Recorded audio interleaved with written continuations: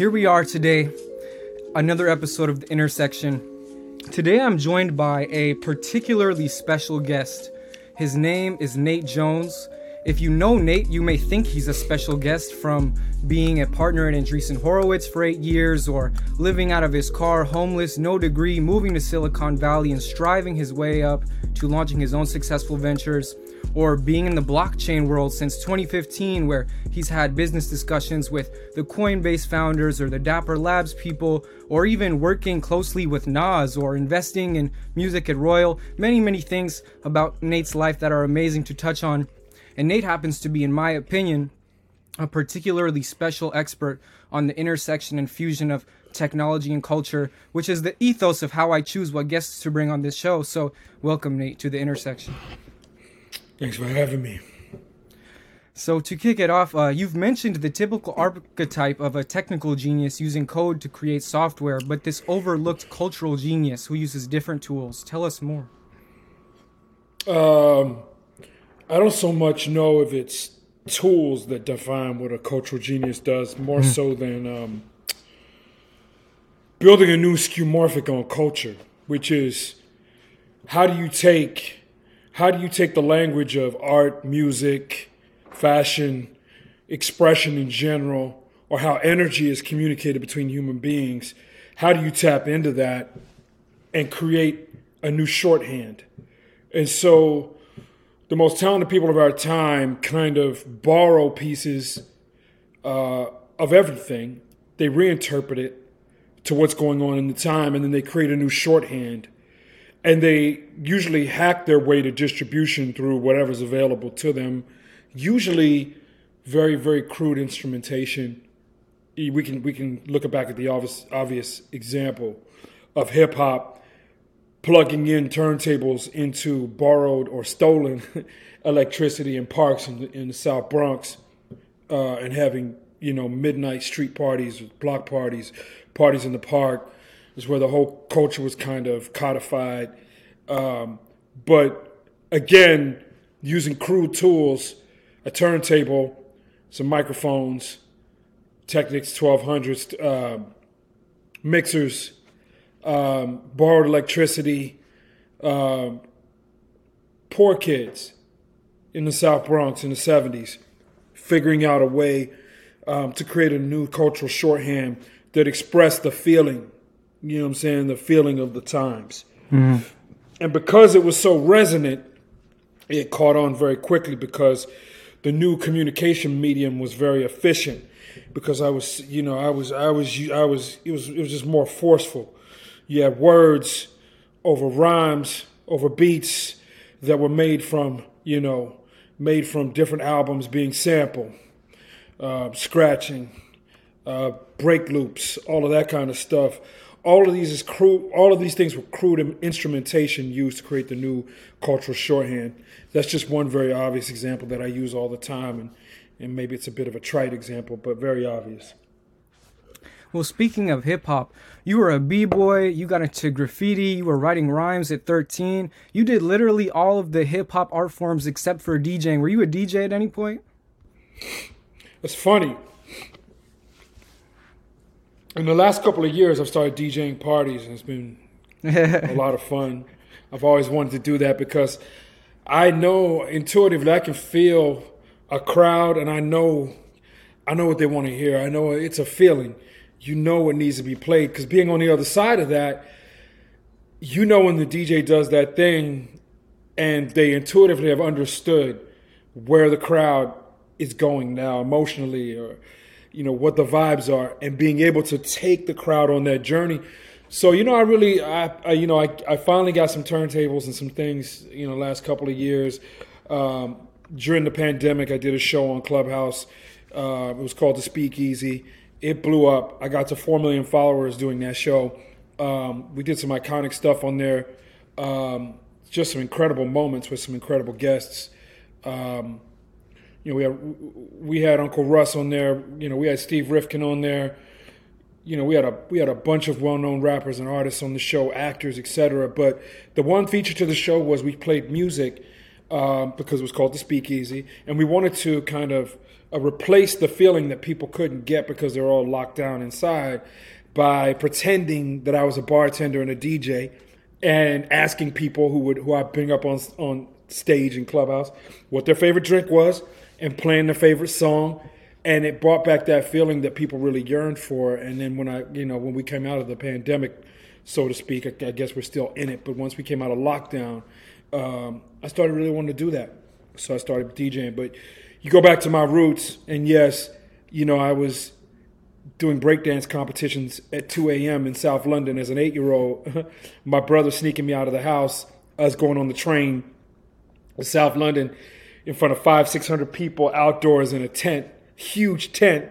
Wow. Like I said, in South London doing breakdance competitions, and that was that was fun when I was a kid. And then my stepdad, he had over 250,000 vinyls in the house. So, we grew up around all sorts of genres of music, and we always had a tour de force education in music every weekend, because, our house was filled with music. So I definitely came up around that when you talk about DJs, because he was a DJ, my stepdad was. Interesting. That picture of you playing breakdancing in front of hundreds of people is so interesting. Growing up in Chicago, being 22 years old in the underground hip hop scene, I've seen everything except for large breakdance competitions. I'm sure they were around, but it wasn't as common. Do you feel like your roots in hip hop and in building culture from the ground up directly kind of reflected your work as an adult, merging culture with technology? By far, the biggest influence in my life is hip-hop music and hip-hop culture, by far. It really gave me the, rap artists giving me the framework, of which to build from, whether that be Rick Ross or Jay-Z from a capitalist standpoint, whether that be artists like Common from a spiritual standpoint, or whether that be artists like Nas from a community and wisdom standpoint, and just from the psychology of life, or Wu-Tang on brotherhood. I mean, there's, you can just go down the line. But just coming up in that culture, being so affected by what I saw, which was aspirational coming up in Europe, all I wanted to do was absorb hip-hop culture, and I wanted to, I just looked up to American culture when I was a kid. Once I got to America, that was it. It was a wrap for me. 12, 13 years old, that was it. But I landed in the Midwest in Kansas City, well, at least 50, 60 miles outside of Kansas City. So it was a bit of a culture shock at first. It wasn't what I expected. So you were in London, and then you came to the Midwest. But at one point, your dad being in the military, you lived in Germany. And instead of staying on the American bases, you guys lived in he took you to the countryside to assimilate you into the culture, and you said it did so much for you. You want to talk about that a little bit? Oh, yeah. So, I've kind of talked about this before. Actually, I talked about this with friends, which is there's this part of cultural education that I think more and more young people are missing out on, which is being placed into very difficult positions socially and having to learn the adaptation practices to be able to maneuver in those environments. When like you mentioned, when I was 11, it's weird because you spend your whole life kind of being an outsider in so many ways that it becomes sort of a comfort being an outsider. So, I'm 11 years old. We get stationed from England. We get stationed in Germany. And instead of getting base housing, they got a stipend because base housing was full. So my parents at the time, they got a stipend to live off base. And so we lived out in what they called the economy, which was in a German town. We just called it living in the economy, which meant living off base somewhere. But we were about 45 minutes right on the Moselle River in the middle of rural Germany. Nobody who looked like me, nobody who spoke English. And we lived upstairs of this winemaker, this old German family, Joseph Reese. He lived downstairs. and we lived in the upstairs condo, which he owned. And we lived in the middle of the vineyards. And so they, to take money off of rent, they offered our family, to do a little work because the military didn't pay a lot. My dad wasn't an officer. He was enlisted. So, I would be out there doing the labor, got the little pouch on, pull it, getting trained at 11 years old how to pull the grapes off. Had to learn German if I wanted to make friends. And so that's what I did. I was bored. I was on the weekends. I didn't have anything to do. I was just sitting around in this very rural place in Germany, and there's a few little kids outside. So eventually I learned from being around them, I learned how to speak German. I made friends, and I became fluent in German. And then my mom would use me as a translator. She needed to go to the store. I just translate everything and all that. But, I tell people, like, we didn't come up financially rich, but we came up culturally rich. So my privilege is not financial or economic. My privilege is very cultural. Interesting. You see what I'm saying? So everybody has some privilege somewhere. Everybody does. If they can really think about it, there's something in your life that gave you an advantage. You may not be tapping into it, but it doesn't mean it doesn't exist. And you can reach into all your experiences and everything you have. And there's some advantage you have somewhere. And that was my cultural privilege, was that. But I didn't recognize it as that at the time, And then we got based in, like I said, in the States. And so I was starting over again with culture shock and being an outsider because, here I come from England, being raised around British people and American people on the base in England.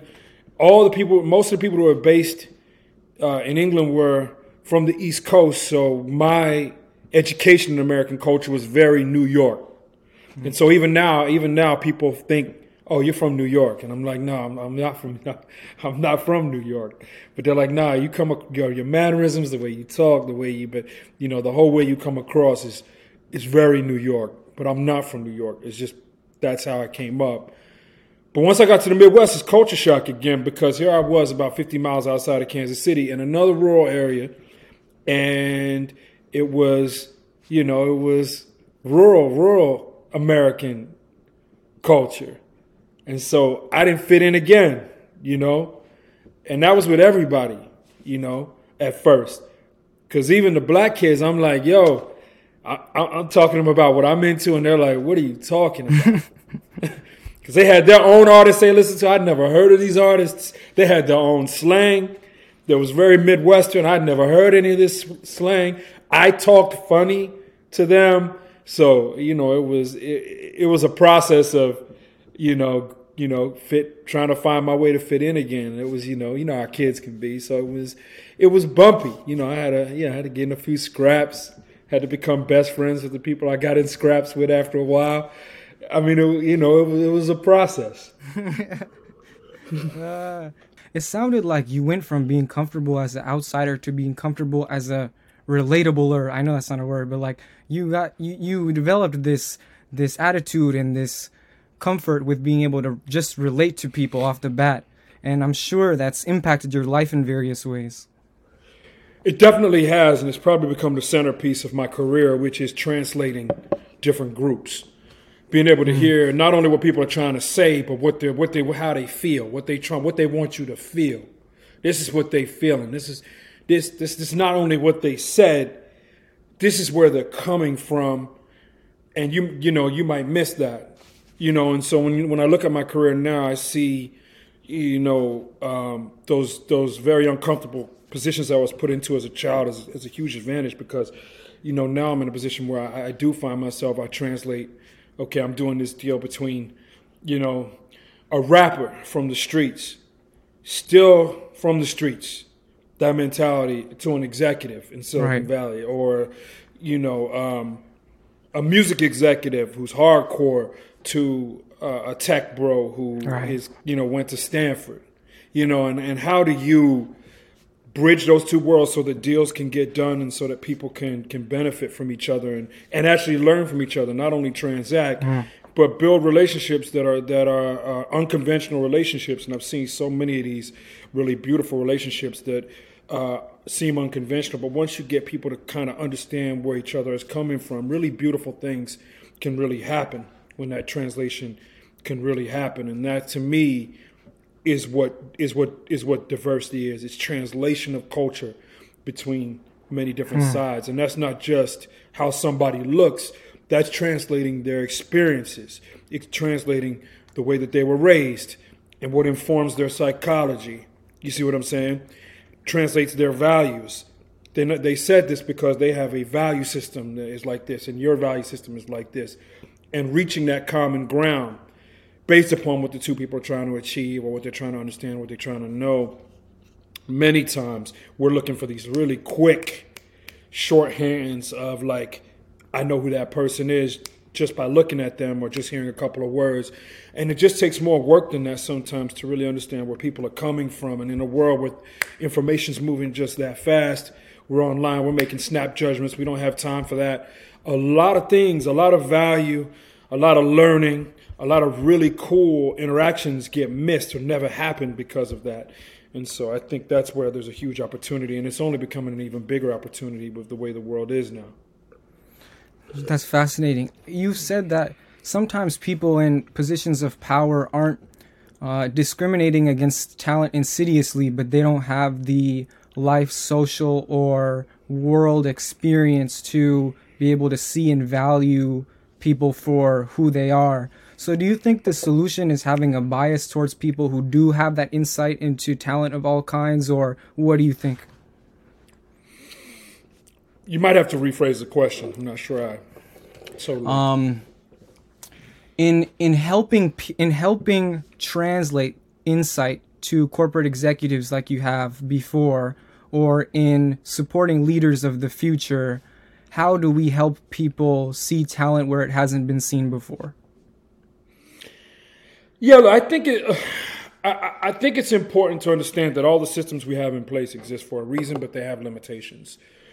And there might have been a good reason for a system to exist during a certain period of time, but now we're in new times, and that system might have been totally relevant for this time and completely irrelevant for this new time. And I think as culture shifts, as people shift, as the world changes, economies shift. We go through a global economy. There's geopolitical shifts. There's cultural shifts. All of these things are happening in real time. The world that the systems are built for is not the same world 10 years later. And that's the same thing for all the social rules that we make. Many of the social rules that existed 20 years ago are completely outdated for today. The social rules that we have right now are going to be outdated in 5 years. And so when we make, kind of these dogmatic ideologies and we build them on top of the systems, it makes it really hard to change and tune the systems for what's happening now.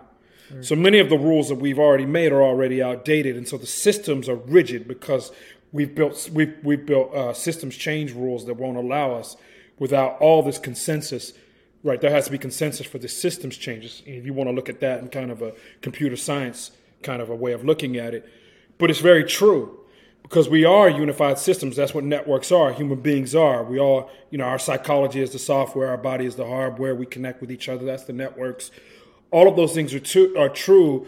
And the operating system is society and culture, right? And so to upgrade or change the operating system, right, where all the apps and the network we're connected to is the world, to change the operating system, right, there has to be all this consensus.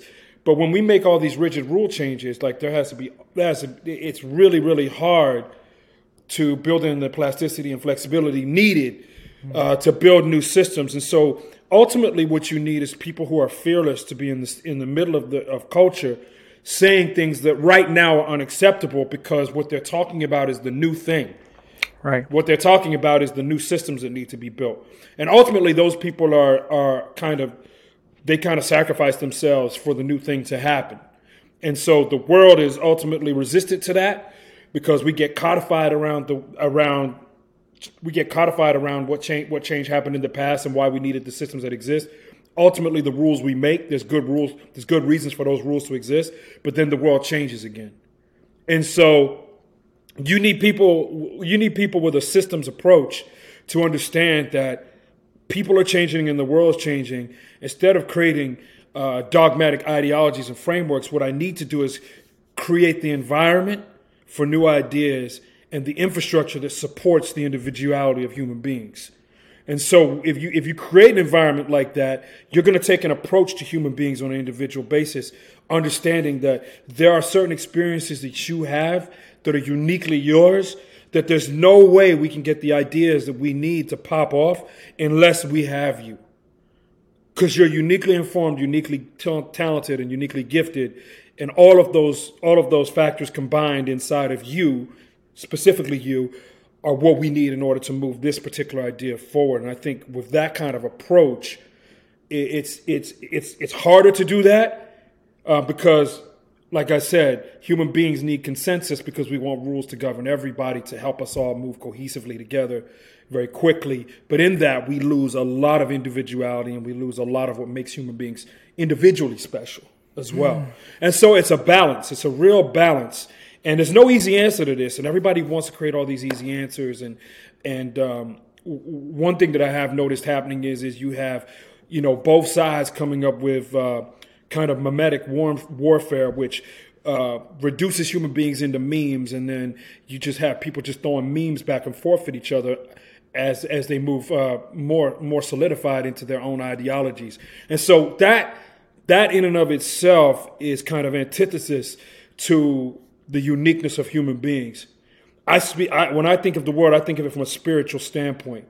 I sit and I sit with this, and I think there's millions of people that came before me. There's going to be millions of people that come after me, hopefully, right? And I'm only one person in one time and one moment. I'm here specifically at this time for a reason. What is it? And to be in the moment of where I'm at, and to create authentically out of the energy that is uniquely mine, and protect that. And I think that's what people are yearning for. They feel the individuality they have. They want to be members of a cohesive and functioning and healthy society, while at the same time expressing their individuality and being given the room to do that. And so I think it's not an easy thing to solve, but I also think that we need leaders who understand that, there's not going to be a shortcut to this. Right now, I think we have a lot of different leaders in a lot of industries that just see the warfare, and they see it as a way to use it as an insertion point for leverage to power, instead of leverage to freedom of the people, freedom of expression for the people. It's a leverage to power for people. And so you see a lot of power capture going on, which is very, very destructive socially. Wow. That's why I often say the modern education system, current education system in society tends to sandpaper people down. So at Andreessen Horowitz, you ran the Talent Opportunity Initiative, where you looked for cultural geniuses. So I'm very curious, what did you do to try and find these cultural geniuses? So the theory is that there are people that don't fit into the system, the conveyor belt system that we've built to identify and then operationalize talent into the economy. And so because there's all this talent that sits outside of that, we're effectively, as an economy at large, we're missing on a lot of productivity. We're missing out on a lot of new art.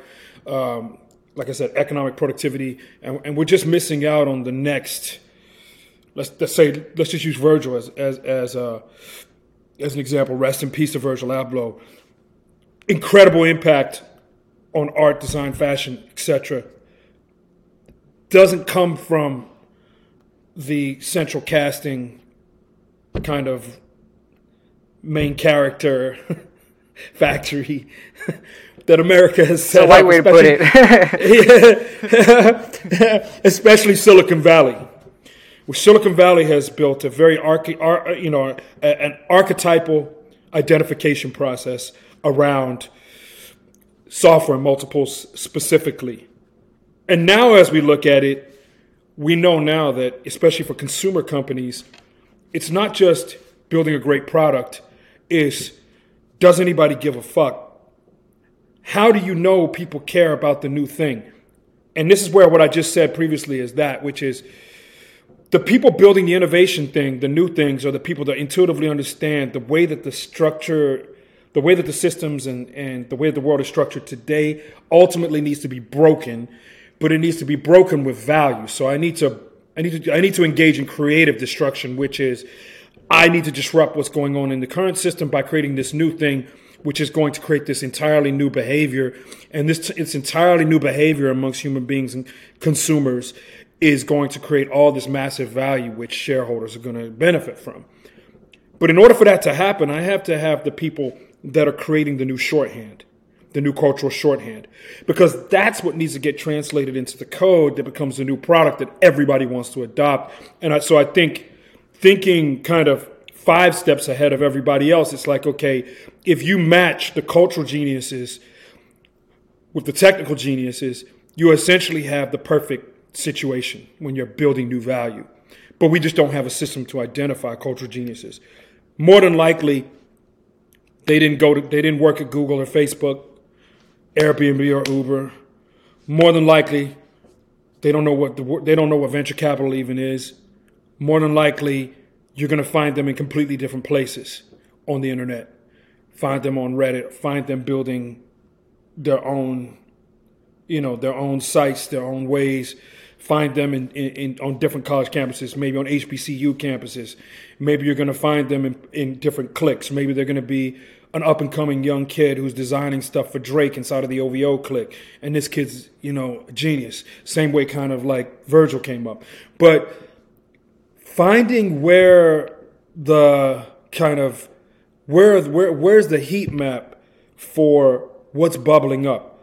What are the signs that tell me this particular institution, this crew, this geographic area, these social hangouts, these subreddits, are the places to look. And then when you do find them there, these are the signs that genius is happening. Like they're creating a new language. They're creating a new way to communicate. I met a genius recently. His name is David Sebastian. He signed to Warner Records. I think he's that. I think he's exactly that. He's found an entirely new way to communicate concepts, and his artistic expression is exploding in music, fashion, civic service, in everything, in what he's doing. And I think he's incredible, and he's kind of what I'm talking about. So looking for more of those types of people, and then putting money into what they do as a long tail investment, not only into their ventures today, but into who they are in the long term, building a relationship and helping them. Many times creatives don't have the operational expertise to take their creative explosion and put operational discipline behind it to take it to a mass market audience. And so sometimes what you want to do is pair them with those operators that can take this gigantic explosion of creative energy, of source energy that's coming out in the world from them, and actually turn it into a product vision, right, that can scale operationally. So that's been the mission. That was the mission of TXO, is to do that. Shout out to my homie Kofi Ampadu, who is now, who I handed off the baton to when I left to go do Royal. Very, very capable young man, and love what he's doing with TXO. But that's the thesis, and it's a more broad thesis than TXO. But TXO is an experiment meant to kind of prove that this is real. This is a real theory. Could you describe more of what ideal environment you envision that would facilitate the communion and camaraderie of technical and cultural geniuses? Could you ask that another way? Yeah. Whether it's like a co-working space or an event or an incubator or something, what kinds of environments make it easier for technical and cultural geniuses to connect and collaborate?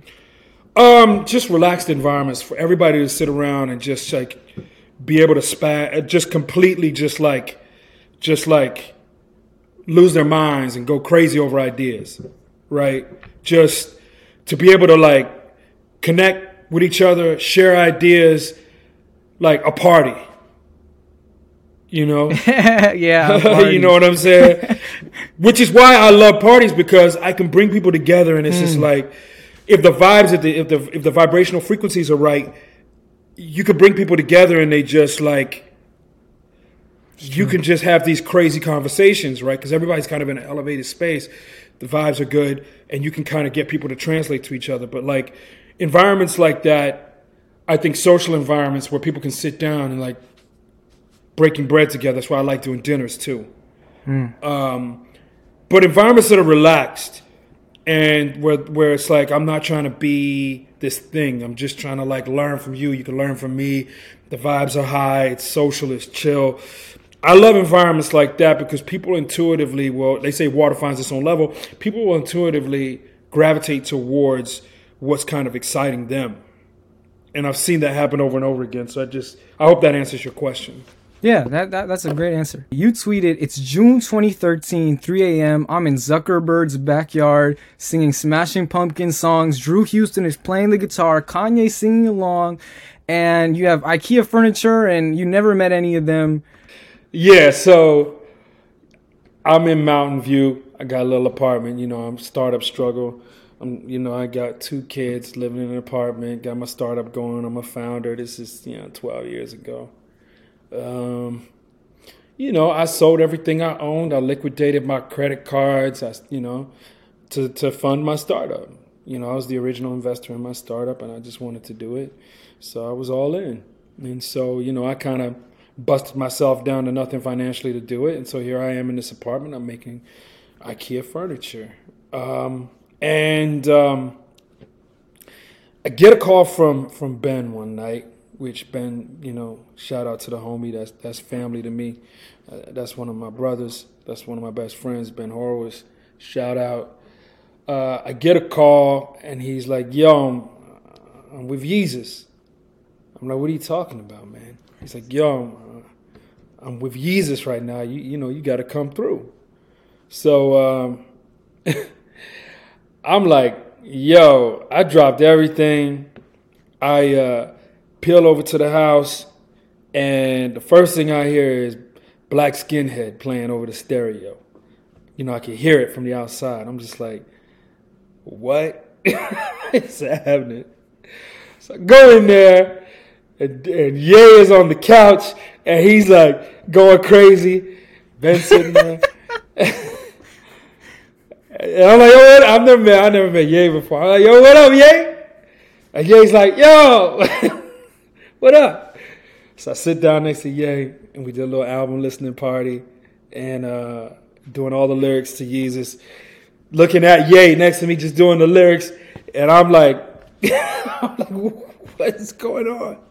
So as the night continues on, a few people come, and they're like, yo, let's go over to Zuckerberg's house, because Zuckerberg, he needs to meet Ye.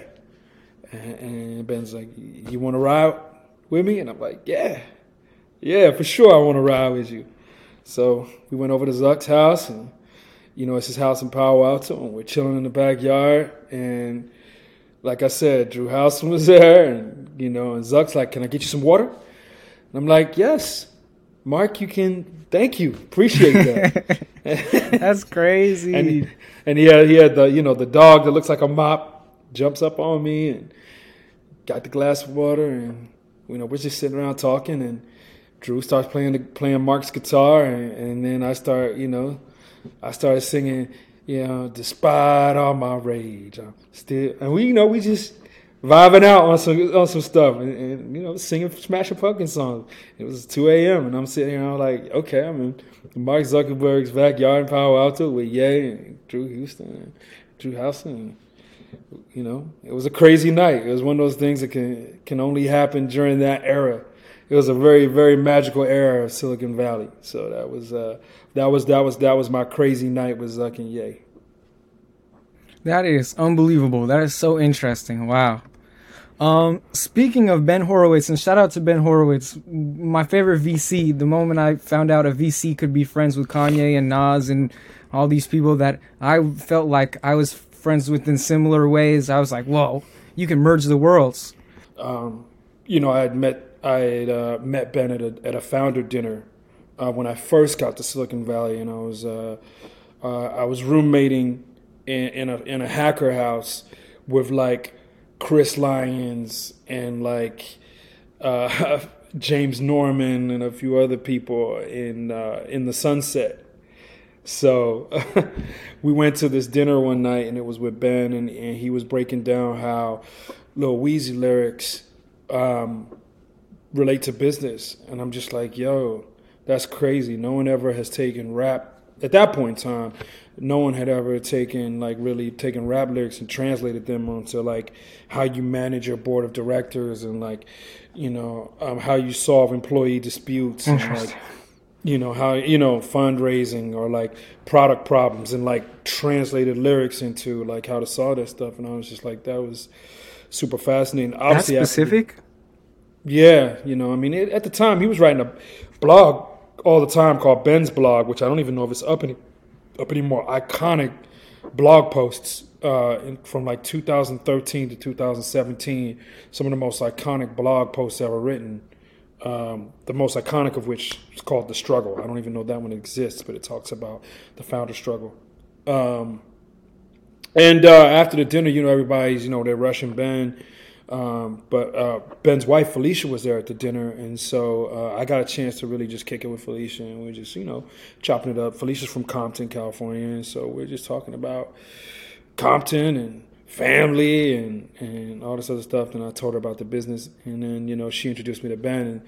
And we just clicked. And like Ben is like one of the realest human beings. And just having a chance to see how Ben operates behind the scenes, just the authenticity and just the realness of that person, and Felicia also, the way that they both individually operate and collectively operate behind the scenes. A lot of people don't know. They don't do a lot of things that they don't do for fanfare.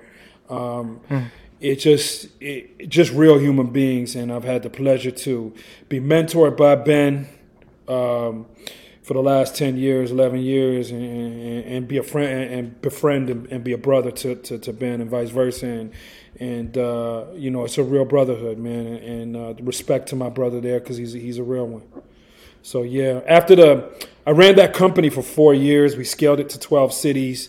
It didn't work, scaled it too fast. The unit economics of the business completely went upside down. And, I was bankrupt. I poured all my money into the company. It was like, I don't know what I'm going to do. So, I was getting recruited by a few different companies, in the Valley to come join their teams. And I get this incredible call from Ben one day, and he's like, yeah, forget that. Don't work for them. Come work for us. We're gonna make history. We're going to do some great things together. And my experience at A16Z was just incredible. It's going to go down easily as the highlight of my entire career.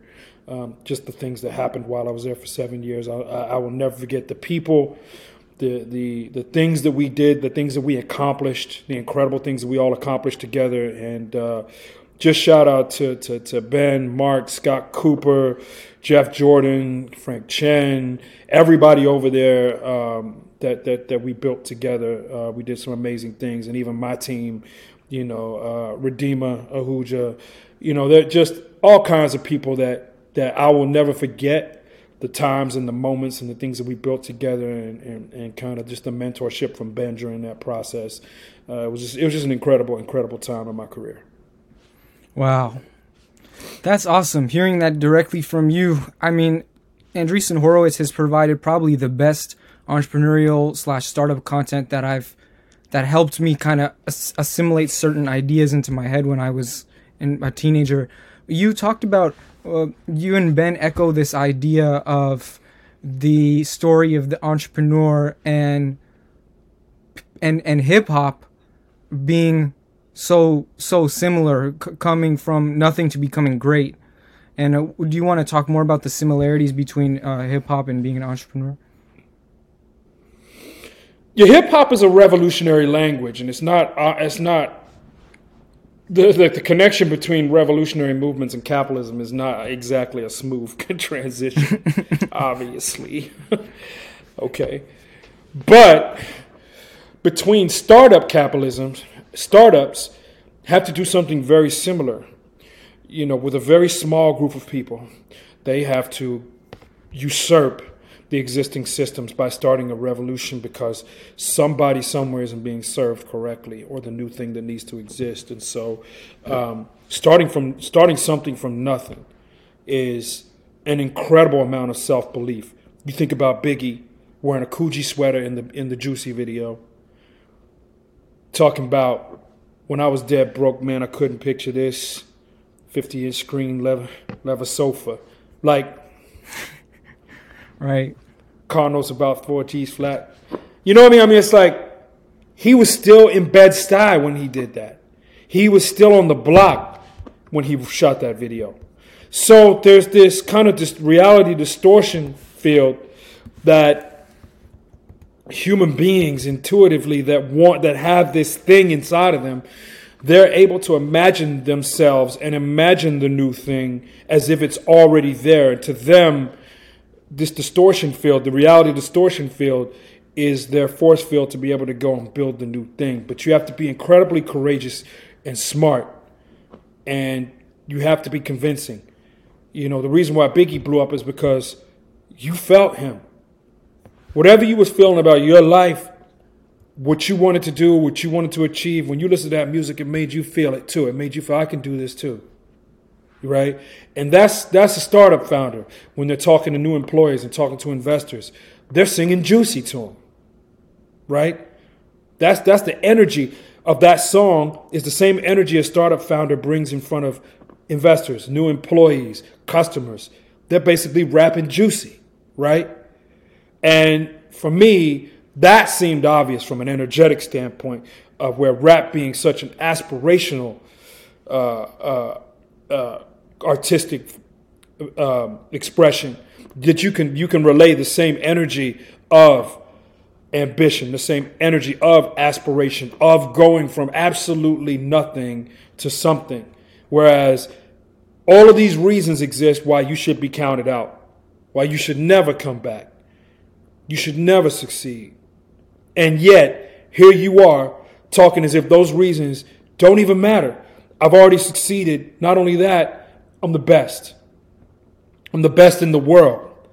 And just because you don't see it yet, it does not mean that I'm not the best in the world. It means it hasn't materialized yet, but I'm going to materialize it. I'm going to manifest it. And that's what I'm telling you. This is my manifesto. I'm going to manifest all of these things. And that, to me, is kind of the spiritual feeling the founders have to have. And they convey that to their teams. They evangelize that to their teams, investors, customers, etc. And if you have that, the special few who have that, you don't count them out. You don't bet against them. You bet on them. You know, and I had that energy. When I walked into Andreessen Horowitz for the first time to pitch my company, I did not have a product yet. I was building it. I didn't have customers yet. I had partners that were big partners that had agreed to come on board. Press loved the idea. I was able to gin up some press. So I was in Fast Company. I was in Wall Street Journal. I was in all these places without even having the product launch yet. That's how strong the concept was. Fast Company and Forbes and Wall Street Journal are writing on this thing like this is it, what this guy's building. And it hadn't even launched yet. All I had was a launch page, but the launch page was getting hit so hard. People wanted that thing to be, they wanted that thing to exist.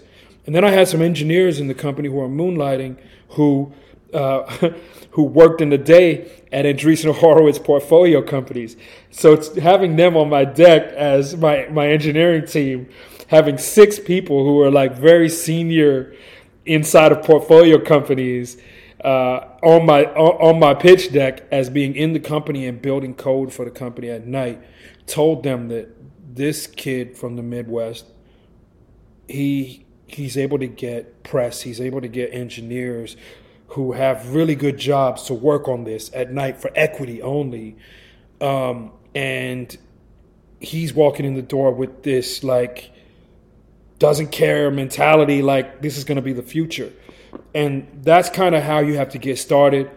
But then you have to prove it. You got to execute once you get started. And once people start believing in you, now people are trusting you with their livelihoods. And that's the hard side of it, because when the company failed, which it did, all of that comes crashing back down on you, right?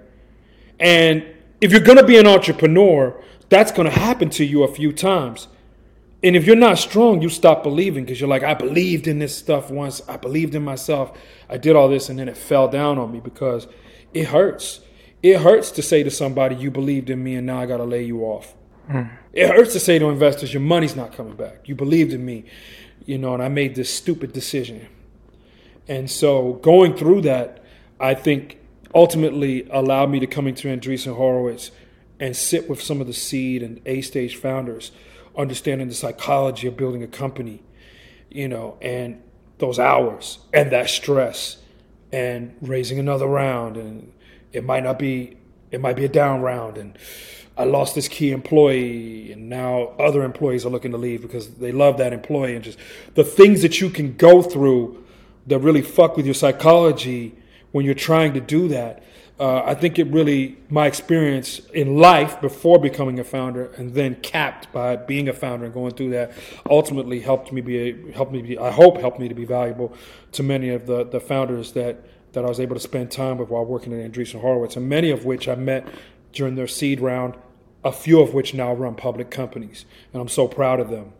And I've maintained those relationships. But, being able to meet them before they were the belle of the ball, before they were hot shit, you know what I'm saying? And knowing what it was, and knowing, it's the psychology of building a company. It's the emotional discipline of building a company. It's what if there is no tomorrow? I've told everybody we're going to win, and now I'm staring in the abyss. I've got the 1,000-yard stare to nowhere right now because of what's going on in front of me. Being able to make people understand that. And then seeing people be triumphant despite failure. Seeing people lose everything, go bankrupt, company goes under, and then they come right back 6 months later with the new company and we're going again. And seeing that, and then seeing them succeed ultimately. That to me is so rewarding. Just to see the unflappable nature of the human spirit. If you believe you've lost, if you believe you're a victim, and you believe you can't make it, you've lost, right? Because the truth is, bad stuff's going to happen to you. The truth is, it's going to be really hard. The truth is, you're going to get hit with things that are not fair. That's just what's going to happen. That's just life. It's not what's going to happen to you. It's how you respond to that. It's ultimately how you respond. Can you stay the course? And, and that's where I come from. And my whole life has been that, because I've walked through some tremendous shit in my life that I would never change. And I've had people ask me that. They're like, if you could go back in time, would you change that? No, I wouldn't change a thing. Not a thing. Wow. You just spit straight facts only. There's no waste of words. Okay, so a lot of people watching this are from Chicago, and you've said that Chicago is a ridiculously under-tapped ecosystem. Its moment is fast approaching. So could you tell us more about why you think that? Yeah, so when people zig, you gotta zag. When people are being fearful, that's when it's time to be greedy. When people are being greedy, that's when it's time to be fearful. Chicago's a world-class city. It always has been. It has the infrastructure. So you look at the ingredients for the recipe. If you want to bake a cake, you got to have all the things. You got to have the eggs, the flour, the sugar. You got to have the shortening, all that. You got to have it all there, right? All the ingredients are there. What's happened in Chicago over the last 20 years has caused people to think that Chicago's always going to be down. And I just think that's ridiculous. You look at the talent that's come out of Chicago to be successful in other places. There is zero reason why, with the financial infrastructure that actually does exist in Chicago, it isn't yet being deployed. There's alpha there, in my opinion. It's a big city. There's a lot of room for improvement. Whoever steps up to take leadership roles in the city, both politically and in economic ventures, financial ventures in the city, I think is going to benefit greatly in the next 10 to 20 years.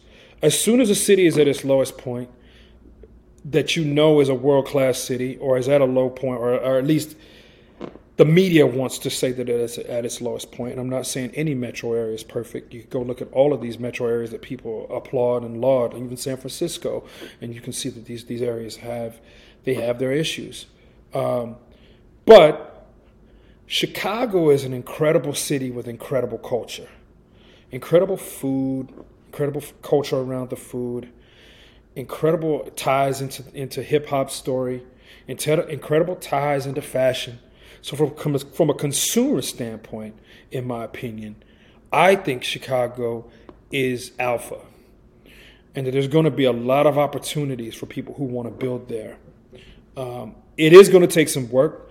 It's going to take the political leadership of the city, the economic leadership of the city coming together and creating an environment where people can cook. Allow people to stay in Chicago and cook. That's it. And I think we're approaching a time where that's going to happen. There's a lot of new funds being launched. I got friends launching new funds, existing funds that have raised, even in this environment, have raised new funds, and I think it's a cool city. And I'm starting to see just new kind of hot spots all over the city of like creativity starting to bubble up. It's early. It's very early, but I'm bullish on that town. 100%. I'm bullish on that town. Me too. I'd like to thank many of my friends and people I know are part of those. So to wrap this up, from my own intuition, I quickly got the sense that you approach your family, your wife, and your kids in a very kind of conscious way filled with awareness. You've said you feel bad for other men who've avoided fatherhood for career, etc., because you believe those things offer way less meaning. So would you mind telling us about your perspective on fatherhood? And so let me make sure that I caveat and frame this correctly. I by no means feel that every single person has to be a parent of children. They don't, necessarily have to do it. I do think it's ultimately proven that if you're dedicated to being a father, that the outcome is a sharpening of the spirit and a sharpening of the mind in that process. Ultimately, no matter how much I've taught my children, they've taught me at least 2 times more than I've taught them. And if you're present with your children and you're in their lives, that should be the process. Because once an adult, twice a child. I'll be a child again if I live long enough, right? I'll go right back to being a child again. That's what elderly people are, right? So once a man, twice a child. That process of life, what I've learned passing on to my children, how they see the world clearly, without any bias in many cases, except for mine that I put on them, and I try not to. I try to be cognizant of the fact that this is just Daddy's experiences I'm projecting on you, but I don't want you to look at it through my eyes. Them giving you a fresh view of life, even as a 5, 6-year-old, my son, the things he says sometimes are profound because they're tapped in. And so when you're present with them, it's what keeps you young. I mean, I'm 48 years old.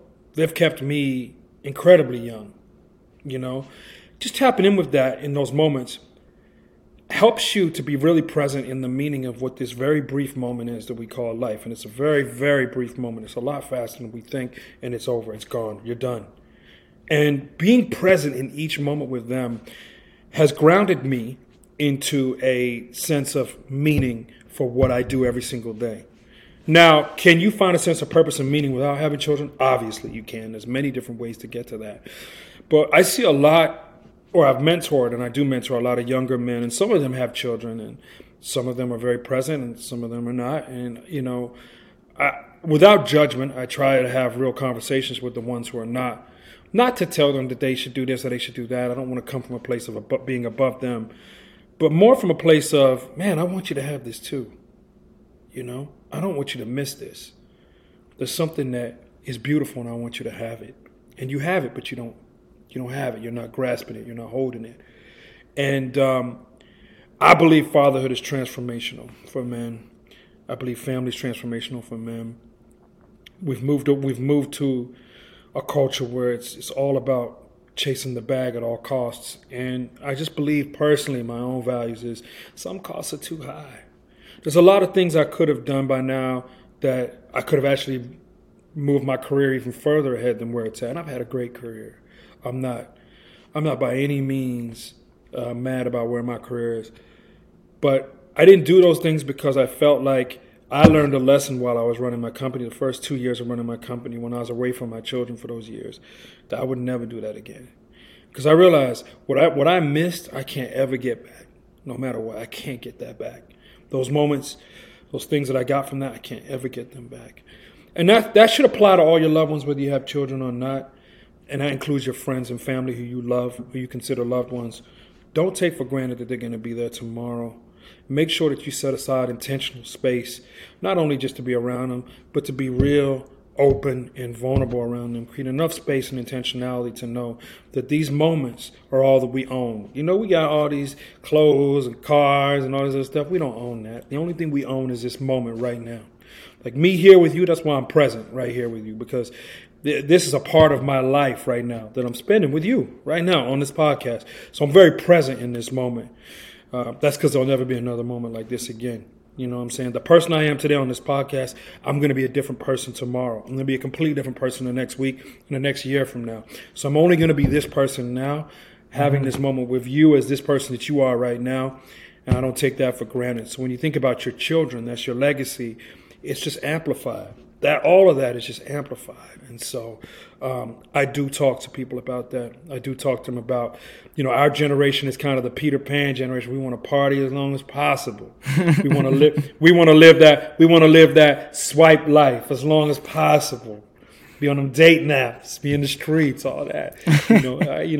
35, 36, 37 years old, 40 years old, still at the parties in Miami and LA and all over the place and doing all that.